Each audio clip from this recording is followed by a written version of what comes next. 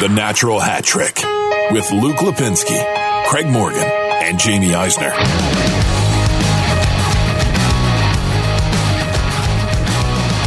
Welcome into episode, I think, number 242 of the Natural Hat Trick podcast alongside Craig Morgan.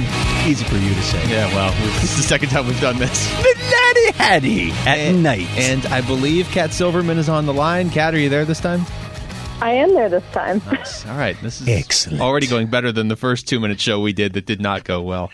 Although my intro, I want everybody to know, was immaculate on the one that we didn't air. It was pretty good. I'm Luke Lipinski. Thanks for tuning into the show. This is an odd show. It is. First of all, we're doing it in a studio that has one light, and it's shining on me, and it is at night. This allows me to make faces at you without you knowing it. Yeah, Craig is, I think you're in a hoodie. You're like in the corner. I can just kind of see Craig. Shadowy figure. Occasionally there's a smile, and that makes me uneasy. Cat is on the line, and as we record this, there are still hockey games going on. Yes. Winnipeg won to move 6 points out of the Coyotes, so that was nice of the NHL to keep things going for now. Make sure that game got in there. I don't know if there's going to be games by the time you hear this podcast, though, right? There better not be. Exactly. There had better not be. Is that where we're starting? We have to start there. Did you guys like my show notes, by the way? Did you like my show notes, by the way, with the little figure of, Yeah, they were nice, but we're probably not going to use any of them. Okay. Well, I mean, the coronavirus one we will. I guess that's true. The guy vomiting. So I would first of all, do want to give Craig credit. He brought in pizza, probably because Jamie's not here, and it was kind of that payback. Breaks my heart. Yeah, you didn't have to tell Kat that. I figured she could tell. We're all about transparency here. I can't. Can you smell hear it, the Kat? pizza. Can you smell I can't hear the pizza through the phone. No, Kat is all knowing. All right, so as we're recording this, and I mean, I just did a 2-hour show on the other side here where stuff is changing every 5 minutes. Yeah. But the NBA within the last 2 hours has postponed suspended, I guess is the best way to put it, suspended their season indefinitely. Yes. The NHL, on the other hand, released a statement. The National Hockey League is aware of the NBA's decision tonight to indefinitely suspend its season due to a player testing positive for the coronavirus. Kudos to the NHL for being aware of that. They actually read news. The NHL is continuing to consult with medical experts and is evaluating the options. We expect to have a further update tomorrow. Here is what I say, and I know Kat's going to back me on this one. What's, first of all, left unsaid is we're evaluating how much money we're going to lose by canceling these games. And if this is not canceled tomorrow, very, very bad look for the league. Well, suspended, not canceled, right? Yes, suspended. That's the distinction that's been drawn. So if they suspend play tomorrow, there's still a final 12 games of the season plus playoffs. We just don't know when. I would assume they have to. But Kat, what were your initial reactions just to everything that happened tonight, and then also that statement? So I was supposed to be recording a podcast with Pasatabilis, one of the Canucks publications, ahead of the game tomorrow, and we literally called in. We were just going over our notes for that podcast, and then saw that the NBA, we were watching on Twitter as the game was as the players were walking off the court right before tip-off, and we were super confused. And about 10 minutes into watching all of it, we decided just not to record for now, just because we had no idea how things were going to evolve and things were changing too quickly. But I don't understand why they won't cancel outright. You don't? Yes, you do. You know exactly why. Well, I mean, so you say suspended indefinitely, right? Yep. But what sort of a logistical nightmare is rescheduling 12 games for every team of both the NBA and the NHL? And then rescheduling the playoffs, especially since all of those arenas have summer concert series that they set up. Right. It's brutally hard. Well, for the Coyotes, they'll just make them play all of the games on consecutive days. They were already doing that before all this, weren't they? Yeah. Back in November. Oceanside. Yeah. They'll move them to Oceanside and play there. It'll be fun. Everybody plays the Oceanside where it's 1 degree. I mean, it's going to be a logistical nightmare no matter what with the NBA suspending play, but that's obviously the right thing to do in light of what happened tonight in Oklahoma City. You would think so. I would assume the NHL is going to tomorrow, and we fully acknowledge that this is the sort of podcast that's not going to be evergreen. By the time you hear this, you're probably already going to know what has happened, and so some of this is going to be outdated. But look, it's a weird look to not just come out and suspend it tonight. Major League Baseball hasn't suspended their league either, and they're meaningless Cactus League games with the most at-risk population attending them in flocks. Yeah. Right. Yeah. Brutal. But if the NHL just comes out tomorrow and says, hey, we're doing what the NBA did, no big deal. But if they wait like a week and then do it, well, the NHL is a contact sport. A bad look. That's such a bad look. Yeah. It doesn't... Go ahead. Somebody pointed out that the NHL couldn't even contain a mumps outbreak. Like, what do they think they're going to be able to do? Well, NHL this Twitter league already has problems. NHL Twitter saying that like they were going to suspend it, but then they argued it down to just a 2-game suspension, or they were going to suspend it, but then they reviewed it for offside. I mean, NHL fans are doing what you can, I guess. Look, the three of us love hockey. If I could only have one sport going, I want it to be hockey. Obviously, it's my livelihood. It is the sport I watch every night, no matter what. And if I can't watch the games, I at least check in on all the highlights. But even I understand that for now, you got to suspend it. You just have to. It's a situation. Nobody likes it. Don't you have a moral obligation at this point? And look, I get a lot of people out there are saying, well, look, I'm not worried about me. I'm fine. I'm a healthy young adult or middle-aged adult in some cases. Kat would probably point that out to me. But the point is not that. The point is who you might give it to. You might give it to a newborn or a 75-year-old. I have elderly parents. You have to think about your impact on the greater community. Don't these teams, doesn't the league have a moral obligation to stop people from gathering en masse? I think they will. I just think it's going to come in 12 hours or whatever, 15 hours. And then, They want to wait until it's much harder for all of us to plan our day. Yes. To cancel it. You're reading between the lines of the PR statement, which, by the way, as I pointed out to Craig right before we went on the air, they have released another tweet from NHL PR. 6 straight games, Mika Zibanejad has a goal. So just in case you were looking for an update, that's it. Thanks for that. And the immediate response from an angry Rangers fan of he needs more help out there. Rangers fans, I love their commitment and their consistency. I really do. Look, I 3 hours ago, 4 hours ago, I was picking up my suit from the dry cleaner for tomorrow's Coyotes game and fully on board with if you have to push fans out of these arenas because we don't totally know what we're dealing with yet and it's a safety issue, then you got to do it. But I think sports serves value as a distraction at a time like this when you don't want people to freak out because that doesn't help. And, if you can sit around and watch a hockey game on TV with your family tomorrow, I understand there's a lot of value to that. But then the situation changed in the last 3 hours, and I just don't know how you can play now. How can you ask a player to go out there and play? Well, especially because, as somebody pointed out to me, I think it was like half an hour ago, the Lightning were in the same locker room as Goldberg 2 nights in a row after he was there. So there's a chance that the NHL has already been infected. Yeah. And, I'll be perfectly honest, I've considered not, even if they do play in front of an empty arena, I've considered not going to games just because my other job, I'm around vulnerable populations. I'm around older people that work in the podiatry industry. And so I don't know. I mean, there's like a 14-day incubation period for COVID-19, and there's a chance that we already have players who have it as we look at the mumps outbreak that happened a few years ago where Corey Perry spread it to the league twice. Within the same season, there's a chance that people around the league already have it. And to your point, so go ahead. I'm sorry. We just don't know who has it, who doesn't. We won't know who has it and who doesn't. And even I would assume that none of the NHL players are going to be quite as stupid as Goldberg. I don't think that any of them are going to rub their hands on all of our microphones before they get up. I can't believe that happened. Yeah. I sure hope they don't. But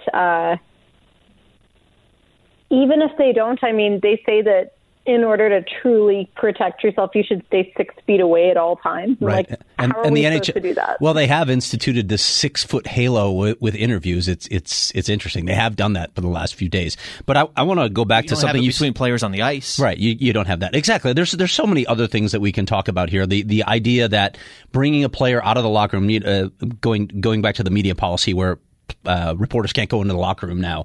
They bring players out. You bring players out into a hallway, like in front of a banner, you got a lot more people moving past you than you would in the locker room. So it's amusing, and I know it's amusing to some of the players. It's the illusion of safety. But back to a point that you made earlier, Kat, about shared locker rooms.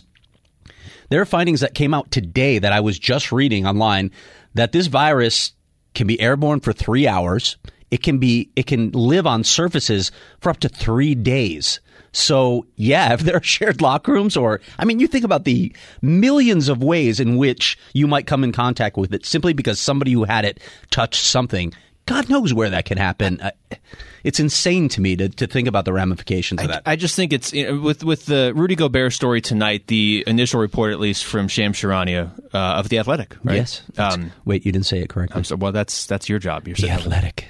He was saying it's important to point out that Gobert felt fine enough to play. So, to your earlier point, it may not affect a player if they get it, but it's just like if we could suspend play for 3 weeks and that it's not going to completely stop this. I'm not a scientist, but if you suspend play for 3 weeks and it really helps minimize this, why wouldn't you just do that? And even if you don't believe the players are at risk, and maybe they're not. I mean, you're young, healthy, athletic. Maybe you're not actually at risk of anything more than like flu-like symptoms. I don't know. I'm not a doctor. But if you suspend play for 3 weeks and it cuts the percentage of passing this around in half or into a tenth as much, why wouldn't you just do that? I don't know. And here's money.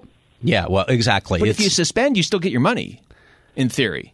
Yeah. Right? I mean, if you pick back up play in 3 weeks. Yeah. Yeah, you can still get it if you resume the season. Another thing that I think about with this, too, is I get that you have to sort of subvert your own beliefs sometimes when you belong to a greater organization.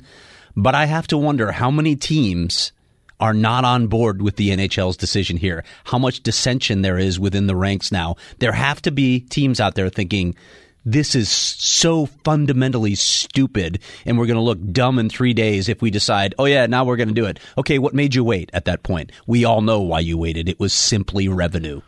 Nobody's going to – I mean, there's going to be fans, I'm sure, that will say stuff, but nobody's truly going to be upset if, let's just say, you suspend play, and in 3 or 4 weeks or whatever, we look back and we're like, okay, we're actually going to start play back up, and that wasn't necessary. Like, I get that it's a logistical nightmare and all that stuff. That's just the reality of the situation. But nobody's going to be mad at you for doing the safer thing. For being cautious. Yeah. and it'll be a logistical nightmare if there's a widespread pandemic, too. Yeah, well, yeah, that's a much more. It's a logistical nightmare regardless. Yeah, there's that. Yeah, that option's not, like, that's just the way it is. We're looking at a logistical nightmare no matter what. Have you guys been burying food? No. No. Okay. Dog has. My child might have. I'm not sure. I just if this comes out tomorrow and they're like, we just wanted to take some time to react before any more games were played, we still suspended things, then whatever. I know people are going to rip them for waiting overnight or whatever, but to me it's an issue if you start waiting and there's more and more games. Because like you said, Craig, I guarantee you there are teams or players that are like, I don't want to go out there and play. Yeah. And if your players don't want to go out there and play, and most of them probably won't admit it, but if there's any, that's it. Like the game tonight, the Sacramento and New Orleans, there was still one NBA game that hadn't even started tonight, and they were going to play it and then suspend play starting tomorrow. And the players on, I believe it was New Orleans, were like, we're not playing in this game. And the NBA is like, you know what? Okay, cool game. Yeah. That's it. We're at least going to take listener questions. Yeah. Do you want to talk about anything else on the ice? I think our listeners probably want us to talk about the Coyotes a little bit. Okay. In light of where things are. We're going to kind of just... We're going to hold off on all the other stuff around the league that's actually taking place until hopefully next week. Yeah. But the Coyote stuff, we got to address it because we have talked about how we were going to address it for the last few days. We let the fans calm down a little bit. What was that, Monday night they lost in Winnipeg? We're recording this on Wednesday night. Mm-hmm. Yeah. Speaking of Winnipeg, they jumped to 80 points tonight. So I just asked the simple question, are the Coyotes dead? What do you guys think? Here's my reaction. you and I were talking about this on Monday night after the game. They have 12 games left, right? And you have to get 18 points probably out of those 24 possible. If you do the math, you could go 7-1-4.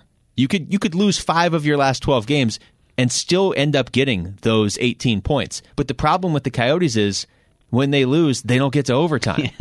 So you basically have to go 9-3. And if Winnipeg, if any of these teams goes on a run, 9-3 might not even be enough. Yep.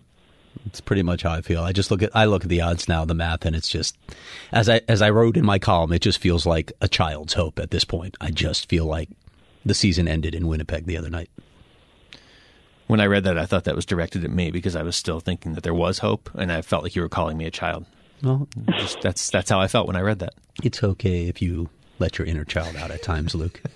Just to be Kat, mocked. how do you feel about this? I'm torn. Because, I mean, we saw last year the team's capable of going on those runs, right? And especially looking at the fact that we may get a suspended season, right? If they move it 3 weeks down the road, we get back at least one very valuable player in Connor Garland, Yep. which is a benefit for us as a team. But at the same time, I don't know. I mean, this team doesn't look, and I know they're motivated. Like, obviously they're motivated. I think they're in their own heads, and we see them do this all the time, where they just get sort of beaten down by those losses. And we talked about it, Craig, during that game against Buffalo, where Buffalo is a team that sort of withers away, right? They were up 2-0, and then rapid fire, the Coyotes tied it up. And it's like Buffalo just shriveled.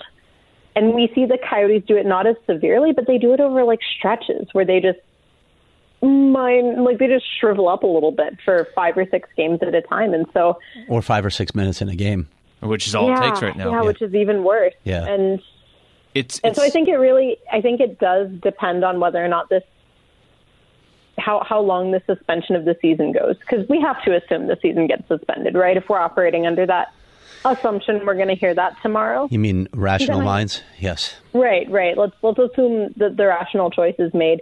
My assumption is that the team can do it. You know, they get a 3-week break, fresh start, come back. Connor Garland comes back well rested. He's a player who plays well when he's rested. And he's one of those players who I think can change their entire game. So I don't think they're necessarily dead in the water, but I'm not as optimistic as I was 2 or 3 games ago. That's the thing. It flips so much. The last 2 games, you know, after the Vancouver game, you felt like, and I think we have done one show since then. Maybe it was after the Buffalo game. But after the Vancouver game, you're like, yeah, I mean, if they can get 4 out of 6 even on this road trip, you're in a real good spot. It's not that they lost 2 games in a row; it's who they lost them to. Yes, exactly. That's right. And you don't have of the 12 games they have left, they only have 4 left against teams around them in the playoff race. They've got Winnipeg once, Vancouver twice, and Nashville once. And they benefit from those Vancouver games because they've been mentally shriveling a little bit too. They're a team that their fans aren't necessarily confident that they're a playoff team. And they're not totally rational when they feel like their team is not a playoff team up in Vancouver. Exactly. But, you know, you look at the last 13 Coyotes games, and it's, you know, maybe in a different year you'd be encouraged by this, but now it's just maddening. Of their last 13 games, they've won 6 and lost 7. All 7 of the losses have been by 1 goal, except the most recent one to Winnipeg. They lost by 2, but one of them was an empty netter with 29 seconds left. Right. So it's like, in your last 13 games, you've either won or you've lost by essentially a goal every single game, but you've only gone to overtime once. If they had gone to overtime in 3 of those other 6 losses, again, a lot of those games they led. Mm-hmm. If they just go to overtime, if you just get to overtime, you are in a playoff spot right now, or like you're a point out. You know, you're in a playoff spot when you walk off the ice on Monday night against Winnipeg. Yeah, and I want to talk about some of the issues moving forward, but it's hard to pinpoint one thing and say this is why they're not in a playoff spot. Now, when Darcy Kemper went down for the first month, they got average goaltending, so that was an issue for the first month. But then Antti Raanta was spectacular in February. They've had these glaring breakdowns defensively that I think sometimes you miss if a team's winning. Those sorts of breakdowns happen in a game, but I did feel like they got away from their defensive identity for a good chunk there. And then the thing that we've been talking about forever, they never seem to get that back-breaking goal. They don't have the guy that they can turn to that's going to finish a game. They get to 2 goals. They get there a lot. They got there really quickly in Winnipeg, and they couldn't get the next goal to push it forward. Phil Kessel had a chance to push it forward, make it 3-0. They just can't get that goal, and that's killing them. And what's even tougher, I mean, how many teams have you looked around and seen here over the last couple weeks around the Coyotes? Oh, Calgary's down by 2 with 4 minutes left. They get it to overtime, or they win. Calgary's amazing at that. But they're not the only ones, and yet with the Coyotes, you get down 3-2 late, and they don't tie it, you know? If you're up 3-2, Oliver will hit a 200-foot goal into the empty net to end the game. Yeah. But if you're up late, but if you're down 3-2 with 3 minutes left, who do you expect to go out there and score? I mean, for me, it would have been Connor Garland or Taylor Hall. Yeah. But Garland's not playing. And Taylor Hall's had some trouble putting the puck in the net. Yeah. He's had a rough season there. He's talked about it. He scored the other day. I mean, he did. That was a ridiculous goal in Calgary, by the way. We do need to at least talk about that graphic that you tweeted out before. Oh, yeah. Yeah. Let's give Cat first crack at this. We're talking about the TSN graphic that showed the Devils' record before and after the Taylor Hall trade and the Coyotes' record. And, of course, the Devils have improved significantly since Taylor left town, and the Coyotes have not. And that's as far as TSN got. And there have been some other people that have pointed that out. I got into an argument on Twitter the other day with a betting site who was telling me that this was legit, but they were ignoring every other variable under the sun. So, Cat, go. It's the dumbest thing I've ever seen in my life. It takes so little account into the goaltending, right? And I know that I am maybe possibly known for overstating the importance of the goaltending on occasion, but just completely ignoring the fact that Mackenzie Blackwood has finally figured things out. Yeah, thank you for saying that, too, because Darcy Kemper was out, and we all know that, and people think, oh, that's what they're talking about. But, yeah, go there, too, exactly. Exactly. It's not just the Coyotes, and because they were getting fantastic goaltending from Monty Ranta, especially once you left those handful of games where he was still shaking off another injury, right? Once he finally got his legs under him, he looks like Antti Ranta again. Yep. But you look at the flip side of it, which is that Corey Schneider, after half a season of sub-900 goaltending, he won his first game in February and hasn't stopped winning since. Mackenzie Blackwood finally started to shake things out once he wasn't the only person carrying the Devils. And that's not a Taylor Hall thing. Nope. Because Taylor Hall isn't responsible for he's not the goalie coach. And the only possible thing that I can think of that he would affect in the locker room is being too smart. Because not nearly enough attention is paid to the fact that he is a cerebral player. Yeah. And he talks about his stats. He talks about the variables. He reads up on everything. He knows what's going on. He's rational about it. Everything he breaks down articulately. He's amazing. They know, too, when they post that. They know full well that if nothing else, even if they're not paying a close enough attention to New Jersey, they know Darcy Kemper's been out because he was the Vezina frontrunner when he got hurt. And he didn't miss 3 games. He missed over 2 months. So why even post the graphic other than to take a dig at Taylor Hall? And I guess at the Coyotes, too. But there's no way you can put that graphic up. There's no way you can cover the NHL and think, well, the Coyotes are worse because they got Taylor Hall. Even if you don't watch the games, you should be able to tell that. Just look at his stats and the fact that you haven't had your number 1 goalie and for a while your number 2 goalie. But you just put it out there, I guess, to be like, well, the Coyotes made a dumb trade making their team better. What do you... It didn't play out record-wise because they lost their number 1 goalie the same week. And as we have talked about, too, we've brought this up multiple times. Here's another way to frame the issue. Where would the Coyotes be right now without Taylor Hall? What do you think the record would have looked like?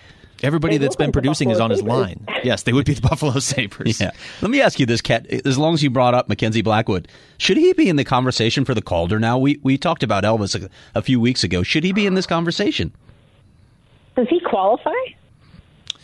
Or did he play too many games last year? He's a rookie. Is he? Wow, he's officially a rookie, according to NHL.com. Yeah.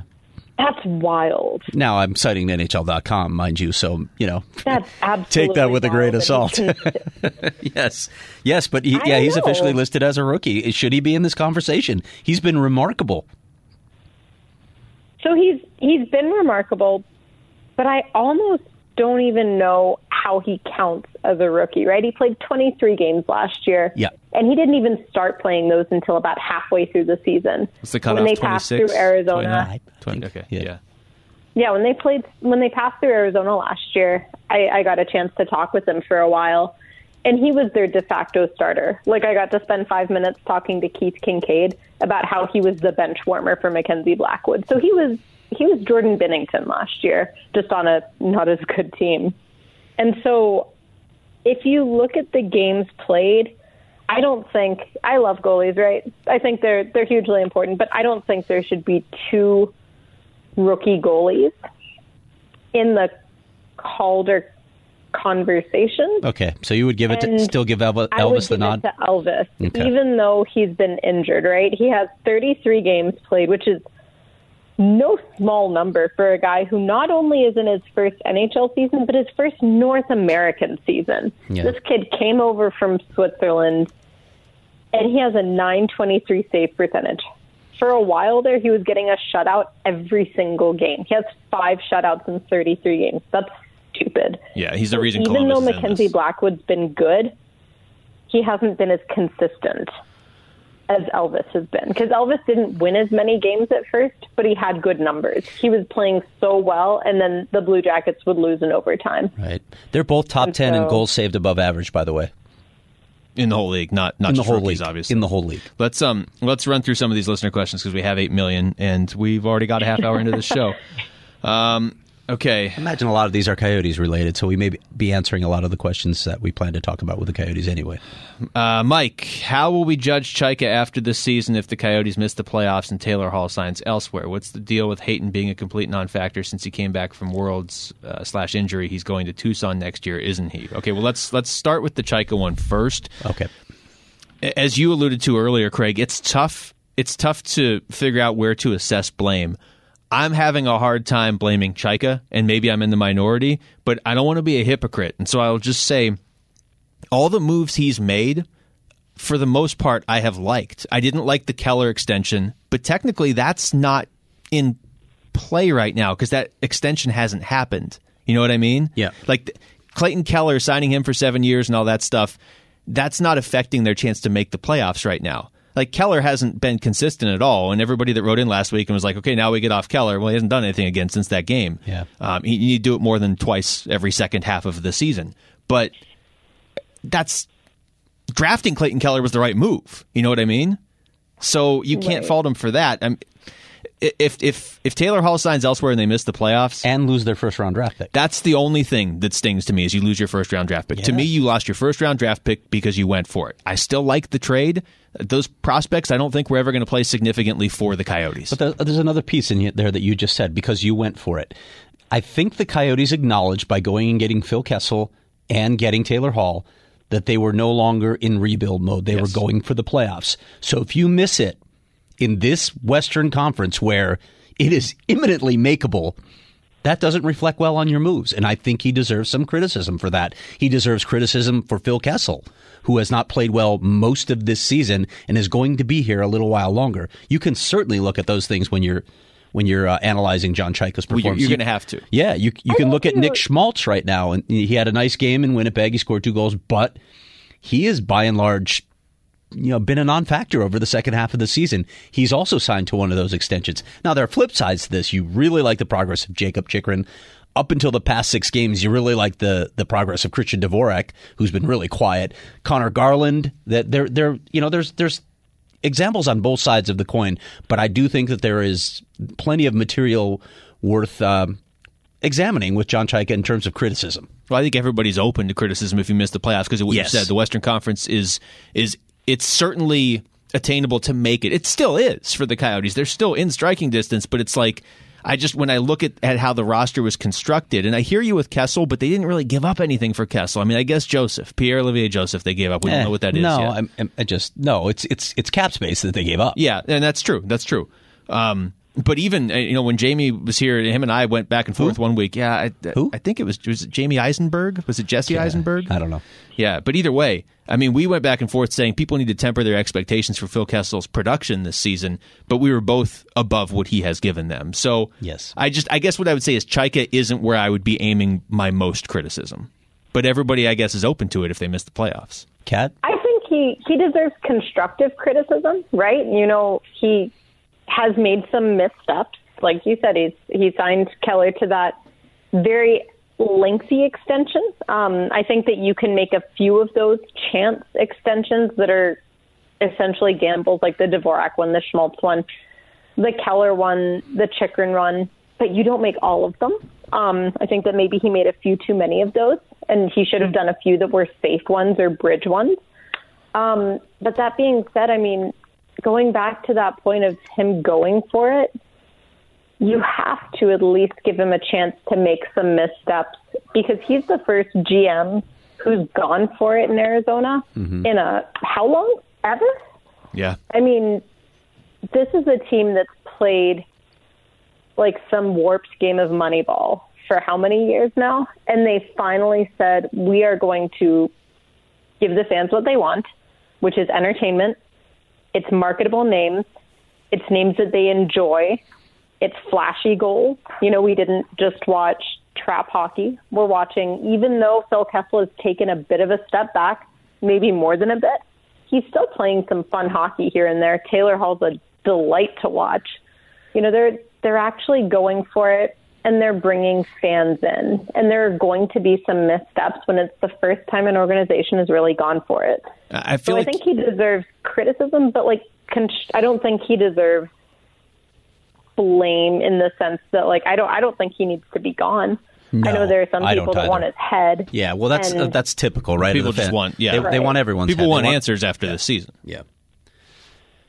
Right? I mean, that's basically what you're saying. And it's fair. It's fair. When you say you're going for the playoffs and you don't get there when the playoffs were very makeable, you deserve to be asked some questions. I think Chaika went for it in a responsible way. It's not like they traded Jacob Chychrun and Antti Raanta for Taylor Hall. They traded a first-round pick. But you have to trade something. You do. New Jersey's not just going to give you a guy that won the MVP 2 seasons ago. I don't think anybody could have foreseen other players on this team going into the slumps they have gone into, and certainly you couldn't foresee Kemper getting hurt, a couple days later. And even then, I know Ranta's injury-prone, but you had to think, if you're John Chaika, part of the reason we're in a position we can go for it is, even if Kemper were to get hurt, we like our backup. And then they both got hurt. You know what I mean? Well, and this is going to sound terrible, but that's where I almost wonder if more of the blame needs to be, because Chaika does make the decisions for the team, less so on the team construction and more so on, is he a little too forgiving of the fact that, are we looking deeply enough at the fact that, like you said, Antti Raanta is a little bit injury prone, but he's now gotten hurt a disproportionate number of times compared to the number of times he's gotten hurt in the past with the Rangers, with the Blackhawks, over in Finland. And Darcy Kemper, among the goalie community, has a bit of a reputation of being a little on the more mildly injury-prone side. He was known for little tweaks here and there and wanting to pull himself for a few days at a time, not for major things like Raanta gets, and now he's gotten hurt. I think both seasons he's been here, right? So yep. I think you almost need to assign more criticism to, are they asking the hard enough questions of the team's nutrition staff, their training staff? Are they asking the hard questions to the medical staff? And that's all behind the scenes stuff, obviously, but that I find almost a little more eyebrow raising. And are they even looking at the right data for goaltenders? As we've discussed this as well. When you hear coaches say, "Oh, he just faced 26 shots," well, that's not what you should be looking at with a goaltender. How many times did he go in the butterfly? How many times did he have to do a T-push? How many times did he have to do that crazy position against the post? That stuff takes its toll on the body. I think we have about 75 questions. So I just want to see if we do 8 minutes on each question, we'll be here for, I don't know, about 10 hours. Okay, cool. So I'm going to try and rattle through some of these. Another one from Mike, which I know sounds silly after I say that, to ask another question from the same guy, but I'm guessing more questions are about this too. According to Elliot Friedman, The Coyotes were going to offer sheet Matthews to the max. Thoughts, confirmations? I never believe the national reporters until I hear it from Craig. Wow. You mean like way down the road when he's available you're talking about? Well, there was that story from Friedman. I think it was Friedman yesterday, right? That says the Coyotes were going to offer sheet him had he become available. Oh, yeah. They would have. Absolutely, they would have. And if he becomes available after his current deal expires, you can bet they'll be going after him hard. We'll see how that plays out. But, so what? They weren't going to let him go, is my point. Toronto was never going to let him go. I think we failed to answer the first half of Mike's question, the previous question when he talked about Hayden. Isn't he going to Tucson? I'll have a story on that tomorrow, actually. So how's that for a tease? With the Matthews thing, and sometimes you can tell when people don't really follow hockey that closely or whatever, but there was definitely, I got this question from a few people off the air of, if Matthews had hit restricted free agency status and the Coyotes had offered him and gotten him, they would have had to give up 4 first-round picks. That was the pushback. Yeah, who cares? I would have done it in a heartbeat. I went through and looked since Matthews was drafted. So the 2016-17 seasons where I started, okay? The Coyotes' leading goal scorer since the start of that season has 54 goals. Second place has 50. Third place is Oliver Ekman-Larsson with 49. Austin Matthews by himself has 158 goals. He has more than the Coyotes' 3 goal scorers since then combined, and he's a center. And what do they need? You can have all my first-round picks. Yes, exactly. Take everything. Go ahead. No matter who I get in the next 4 years, I'm guessing I'm not getting Austin Matthews. Yep. So, yeah, that's that. All right, question number 3 of 73. Desert Doggies 96. Can the Coyotes donate $1 to charity every time a player starts off an interview response with, quote, yeah, I mean, unquotes? They are a very agreeable group, aren't they? Steve, am I the only one who hates that we have regular hockey and playoff hockey? I like hard-hitting playoff hockey, but pick one standard and stick with it. Don't call every hit in December and then let them kill each other in March. How do you build a team for that? The very last sentence there is an interesting question. How do you build a team? Because we've seen it. Tampa Bay is built for the regular season. And I absolutely hold strong to my stance that if they play Toronto, if we have a playoffs and they play Toronto in the first round of the playoffs, they're losing. And we're seeing Toronto beat them every time they play now. Not that Toronto's necessarily built for the playoffs either, but... I was going to say, they won't play them because Toronto's going to play Boston and they'll lose in 7 games. So it's a non-factor. Exactly. Boston's built for the playoffs. Boston is definitely built for the playoffs. St. Louis is built for the playoffs, as we saw. Yes. You build a team for that by building in sneaky players, smart players. And you can argue with whether or not Brad Marchand is a smart player, but guys who toe the line, guys who, when it comes time for the playoffs where nothing's getting called, know how to play that way. Yeah. And whether that's moral or not, I think that's an entirely different argument, but that's how you build for the playoffs. You get those guys who are able to do things that when the refs look the other way, change the pace of the game. Jeffrey Travis Twyman has a lot of questions. I'm going to try and put them together. A lot of people have a lot of questions. We're going to have to roll some of these over to next week, which we might need these questions next week because we may not have games between now and then. Schmaltz, Keller, and Kessel have all been more noticeable since Hammer returned. Did the Yotes miss him more in the locker room than on the ice? Is he the leader that holds players accountable, or is it just a coincidence? I think it's not. I think he's a leader in the locker room, but I also think it's that he takes so much defensive responsibility. Yep. The players who thrive on a one-dimensional game, no offense to those 3, but they're able to play that one-dimensional game because the second dimension is being more taken care of. Yeah. It's a great answer. Dangle Snipe Belly, over under 75% chance of Tocchet being fired. I don't think he's getting fired. He's not getting fired. But we've addressed in the past, if they miss the playoffs this year, he goes into next year, and he knows this. It's just the final year of his contract. Yeah. So, it's get it done. And I'm not even saying he's going to, if they get off to a bad start next season, I could see him losing his job next season. I don't think that's happening this offseason. Why are Disneyland's churros better than all other churros? Well, that's a good question. I've never been, so I don't know. The happiest place on earth. Oh, let's see. It's just a little extra happiness. Favorite movie quote? The first one that jumps to my mind is "Make me a bicycle clown" from Wedding Crashers. I don't know. What? I don't know why, but I'm going with that one. Okay, thank you. Thank you for answering. Who did the? Was it Randy Mueller? that used to do the radio call for the Panthers games. You remember this? This is like, I don't know, this is like 7 years ago. He still does. Well, he used to, when the Panthers scored, I can't believe you guys don't remember this. When the Panthers scored. I don't listen to radio. Well, okay, but I don't listen to the Panthers radio broadcasts either. But he used to, you'd hear it in the highlights, like if you're, whatever. I don't have a problem. I just listen to Panthers radio. Leave me alone.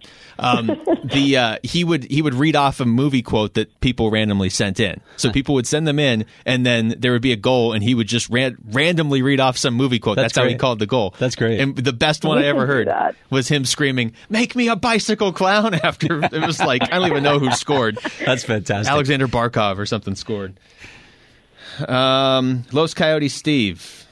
Do the Coyotes have a team identity? They were a hard-working, speedy team at the end of last season, but I don't see the same work ethic game in and game out. I mean, I still think they have an identity that's crafted around defensive play and goaltending, and they are a fast team. So I would say that's their identity. Do they always play to it? No. They generally get good goaltending. They are pretty much a good defensive team, but they don't always play with speed. They don't always break out of their zone quickly. They get hemmed in.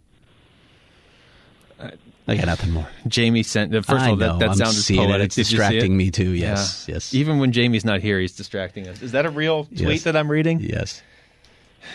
I'm not going to read that on the air. Yeah. It's not. Jamie didn't tweet something ridiculous. He's pointing out something ridiculous somebody else tweeted, as if everybody's conspiring against the Oilers this season. Yeah. When has anyone ever conspired against the Oilers? Yeah. Here, have 9 more first overall picks to help you out. Los Coyotes Steve again. He also added identity. Because originally he typed identify, and so to your heartstrings, Craig, he said he does Twitter. Have 2 other questions, though. Twitter, please add an edit function. Oh, he does. Amen. I don't want to read all of these. Do you think OEL would ask for a trade, and if so, would he welcome a reunion with Dave Tippett? Yeah, Cat already answered that one. Yeah, he's not. He's the one out. He likes it here. Does Hinostroza have a future with the Coyotes? That's a good question because this is a contract year for him. They do have his rights. He has ARB rights as an RFA. I don't know. I don't know what they're thinking there because he hasn't had the season he had last year. No. That's going to be an interesting one to watch. I don't know. Murdoch, if you could only eat one type of food for the rest of your life, but you could have multiple versions, i.e. you can buy any type of pizza toppings if you choose pizza, what would you choose? I would choose pizza. Pizza. Yeah. Mac and cheese. Oh. Mac and cheese is a good choice, actually. Mac and cheese is far more versatile than people realize. You can do a lot with it. A lot of things you can put in it. I've had mac and cheese for 2 meals today. Mm-hmm. So. But did you have something else in it? Like did you have bacon or shrimp? I had 2 of those like Kraft Easy Mac microwavable ones. Okay, you probably shouldn't. For lunch, you shouldn't admit that. You should admit that on the air. I had cauliflower mac for dinner. You had Kraft Easy Mac and Cheese, and you're admitting this. Twice. She's admitting it twice. We're going to have to have you over. But then I had cauliflower mac for dinner, so I guess I've had macaroni 3 times today. I'm going to have you over. I feel I'm sorry. carb loading. I feel sorry for you right for now. My marathon stuff. Who is your current dark horse cup contender? Actually, hold on. Dark horse food that I would go with, sort of along the lines of mac and cheese, but not mac and cheese. Okay. If it couldn't be pizza, I think I might actually go with a salad because you can add so many things to a salad. No, I know. I'm going to get just be the salad guy. I can add anything to a salad. Can you make that sound again? No. I don't think you can replicate it. Are you going to be the salad guy? You can add anything to mac and cheese. Yeah, you can. You really can add a lot to mac and cheese. I'm down with it. Now you can add strawberries to mac and cheese. Kraft Easy Mac and Cheese is not something I would add things to. I would actually make good mac and cheese and then eat that. I feel like I could get away with like fruit salad, taco salad. Like I could concoct to a few different meals. I mean, my answer is still pizza. Let's be honest here. But pizza. I'm just saying. It's pizza. Who's your current dark horse cup contender? Dark horse cup contender. Boston. They're not a dark horse. They're the favorites. How about the Philadelphia Flyers? Don't do it. No. I just say this to hurt Luke because they're scheduled for a first-round matchup with the Penguins. I don't know what qualifies as dark horse. Neither do I. My pick for a while has been Boston over Vegas. Mm-hmm. So I'm going to say they're not dark horse contenders. I'm going to say like not St. Louis. I mean, like is St. Dallas Louis isn't a dark horse? Is Dallas a dark horse? Dallas can't score. They're not going anywhere. Is Edmonton in play here? Oh, that would be a wild. Well, as we've just seen Mike from the Smith tweet, winning a Stanley Cup. Oh, Can you imagine that, Mike Smith and Dave Tippett raising the cup? Okay, but I think Okay, you know what? Here's my dark horse, Colorado. That's a scary team. Yeah, I love that. I love watching that team. I would love to see that. Well, I want to be clear. I think Colorado goes further than Edmonton. I just don't know where the cutoff is for a dark horse. Are you listening, Jamie? Colorado making a run. Jamie's favorite team. Ever since they got good, he stopped doing the show. Todd in Phoenix. I still think the Hall trade will look good in hindsight, even if Hall walks, because it was a sign that management wanted to take a chance on this season. Did the Coyotes miss other chances to double down on that at the trade deadline? Yes. Trocheck is the guy who I wish Chaika had grabbed. They tried to get Trocheck. They were in on that one. So in that, there's a lot of weirdness around that trade, including, I heard from a few people outside of this organization that there was bad communication from Florida when that trade was going down. Shocked. So yeah, you know who was in charge. So I feel like I should ring a bell, although he's not the guy to blame for all of the Blackhawks' current problems. So Where is I the won't. bell?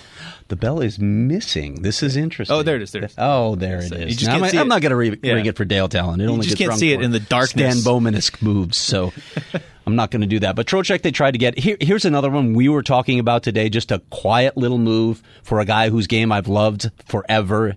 He's a little beat up, but it only cost a 5th-round pick to get Wayne Simmons, a guy who gives you net front. Why not get Wayne Simmons? We talked about that during the Buffalo game. I love Wayne Simmons. Yes. Yeah, we all do. We all absolutely do. Now, look, it's entirely possible adding Wayne Simmons would not have changed the outcome of any of these games yet, but you didn't have to give up anything. You only had to give up a 5th-round draft pick. A 5th-round draft pick. That's what they're missing.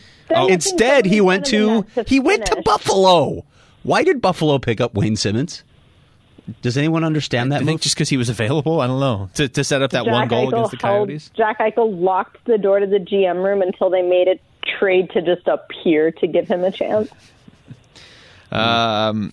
This is a different Michael. Not very optimistic, Michael. When the Coyotes miss the playoffs, what do you root for? I think he means who do you root for? Being from Illinois and living there, I haven't had much to go for in the postseason recently. So I'm right there with you, Michael.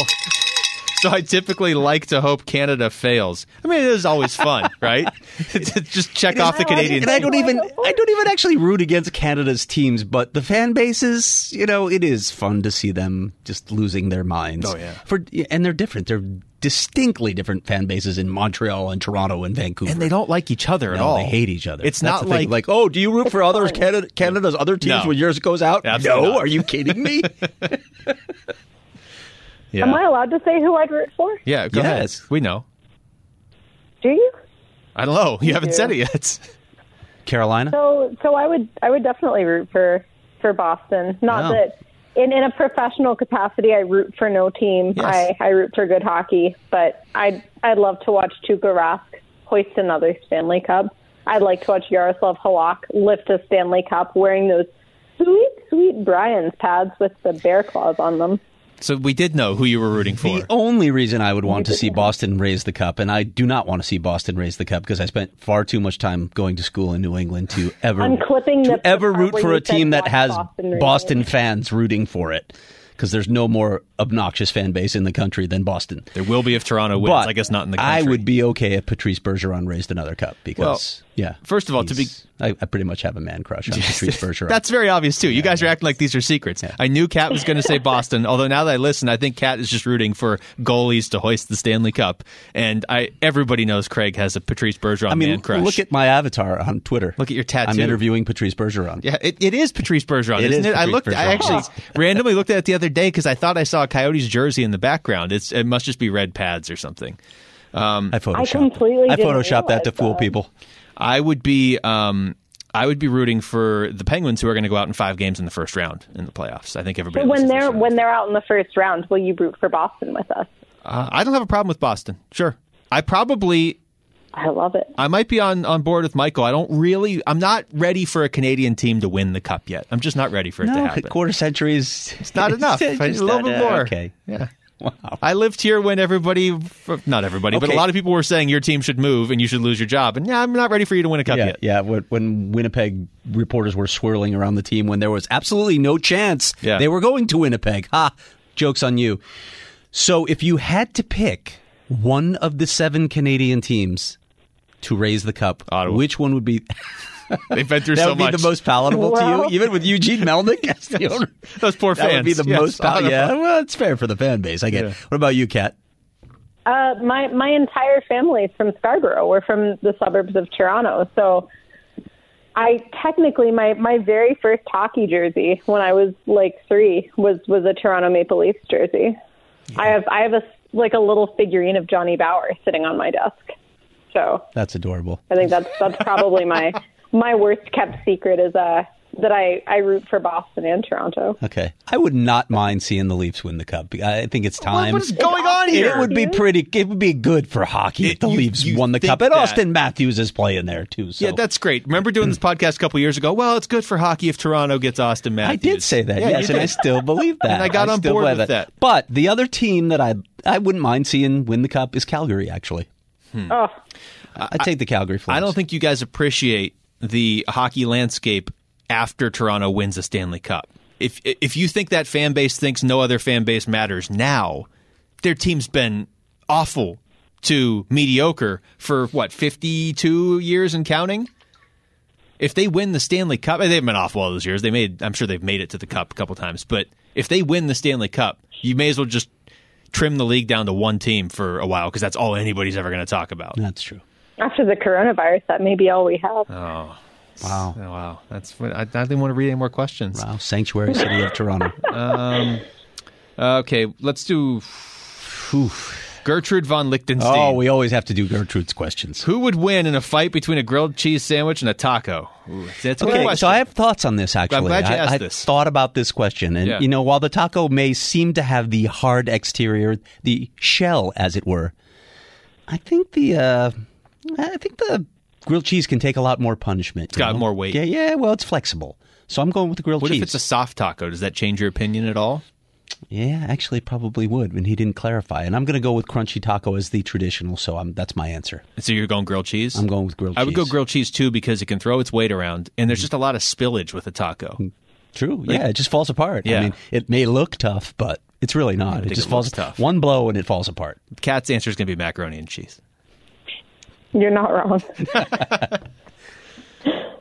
You're not going to weigh in on our meaningless question? Have we exhausted grilled cheese is like what your mom makes for you when you get sick, right? So it's made with love always. So it's got the power of mom's love behind it. There, look at that. Grilled cheese That's for sure. a good addition. See, so it's unanimous grilled cheese. Yeah, I don't even think it would last the full however many rounds. I think it would be done by knockout. I would say early. You want to wrap up on this one?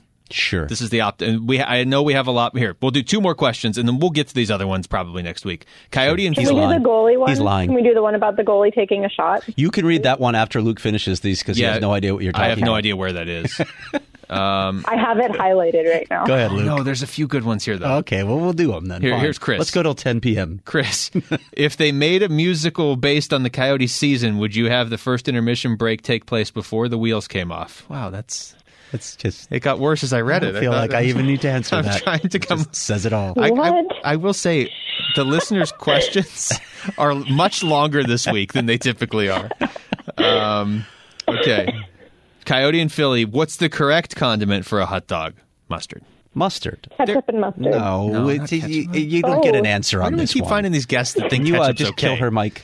Yeah, I did it before accidentally. I can definitely do it on purpose. It's an abomination. Okay, we're going to...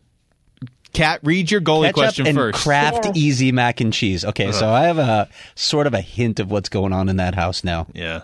I feel like I'm being really attacked right now. Yeah, Oh, this is nothing I feel like Craig. I'm calling Child Protective Services. Jeez. I feed Izzy good food, and then I put her to bed, and I microwave macaroni for myself. Boy. Well, I mean, that's at least responsible parenting. You're just not really taking care of yourself. You're going to have to try Tara's Mac and Cheese because once you have it, you're going to be like, what was I doing? All right. What was I doing? Where's the goalie question? And I'll read the right. last one to wrap it up. It's Michael Kinkor. He asked, why can't a goalie attempt to skate the length of the ice and take a shot on goal? If a goalie is brave enough to do it, they should be allowed to. And somebody responded, letting him know that there is the rule preventing them from crossing the center ice.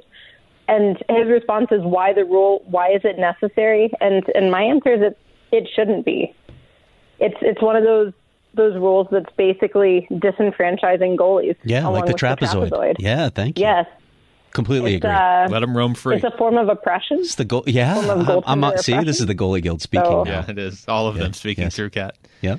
Look, I'd love to see it. We all know it's only Mike Smith that would do it, but I'd love to see a goalie carry the puck over the line and try and score. Are you kidding me? Igor Shesterkin would do it too. He's been trying to score a goal since he got called up to the Rangers.